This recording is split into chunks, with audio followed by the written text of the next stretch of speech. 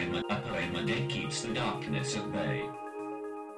Please you excuse me, good 5 o'clock people. I've lost my hat full of words, and my heart's in the wood up above the church steeple. I'd rather have tea with the birds. Gay Kate's stolen kisses, poor Barnaby's scars, John's losses and Mary's gains. Oh, what do they matter, my dears, to the stars or the glowworms in the lanes? I'd rather lie under the tall elm trees, with old rooks talking loud overhead, to watch a red squirrel run over my knees, very still on my brackeny bed, and wonder what feathers the wrens will be taking for lining their nests next spring, or why the tossed shadows of boughs in a great wind shaking is such a lovely thing. That was Afternoon Tea by Charlotte Mew. My name is Jensen. Welcome to episode 5 of A Poem a Day Keeps the Darkness at Bay. Charlotte Mew was born in London, November 15th, 1869.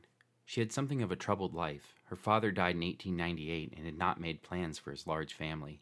Of Mew's 6 siblings, 2 suffered mental illness and were committed.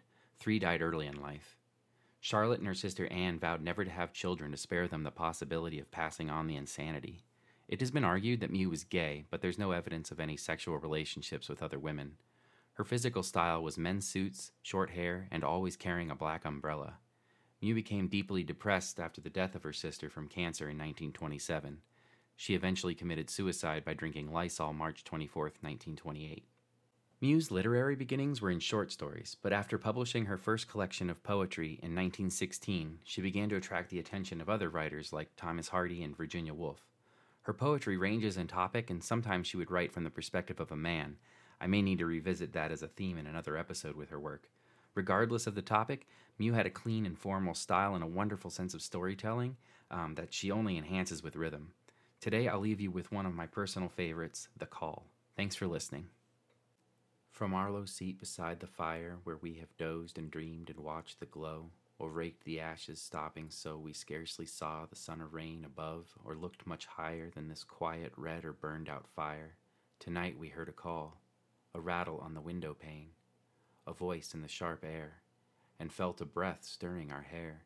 A flame within us, something swift and tall, swept in and out, and that was all. Was it a bright or dark angel, who can know? It left no mark upon the snow, but suddenly it snapped the chain, unbarred, flung wide the door, which will not shut again.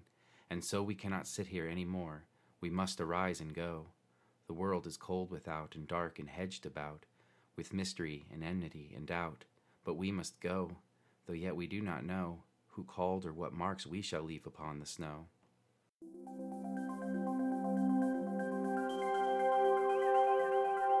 A poem a day keeps the darkness at bay.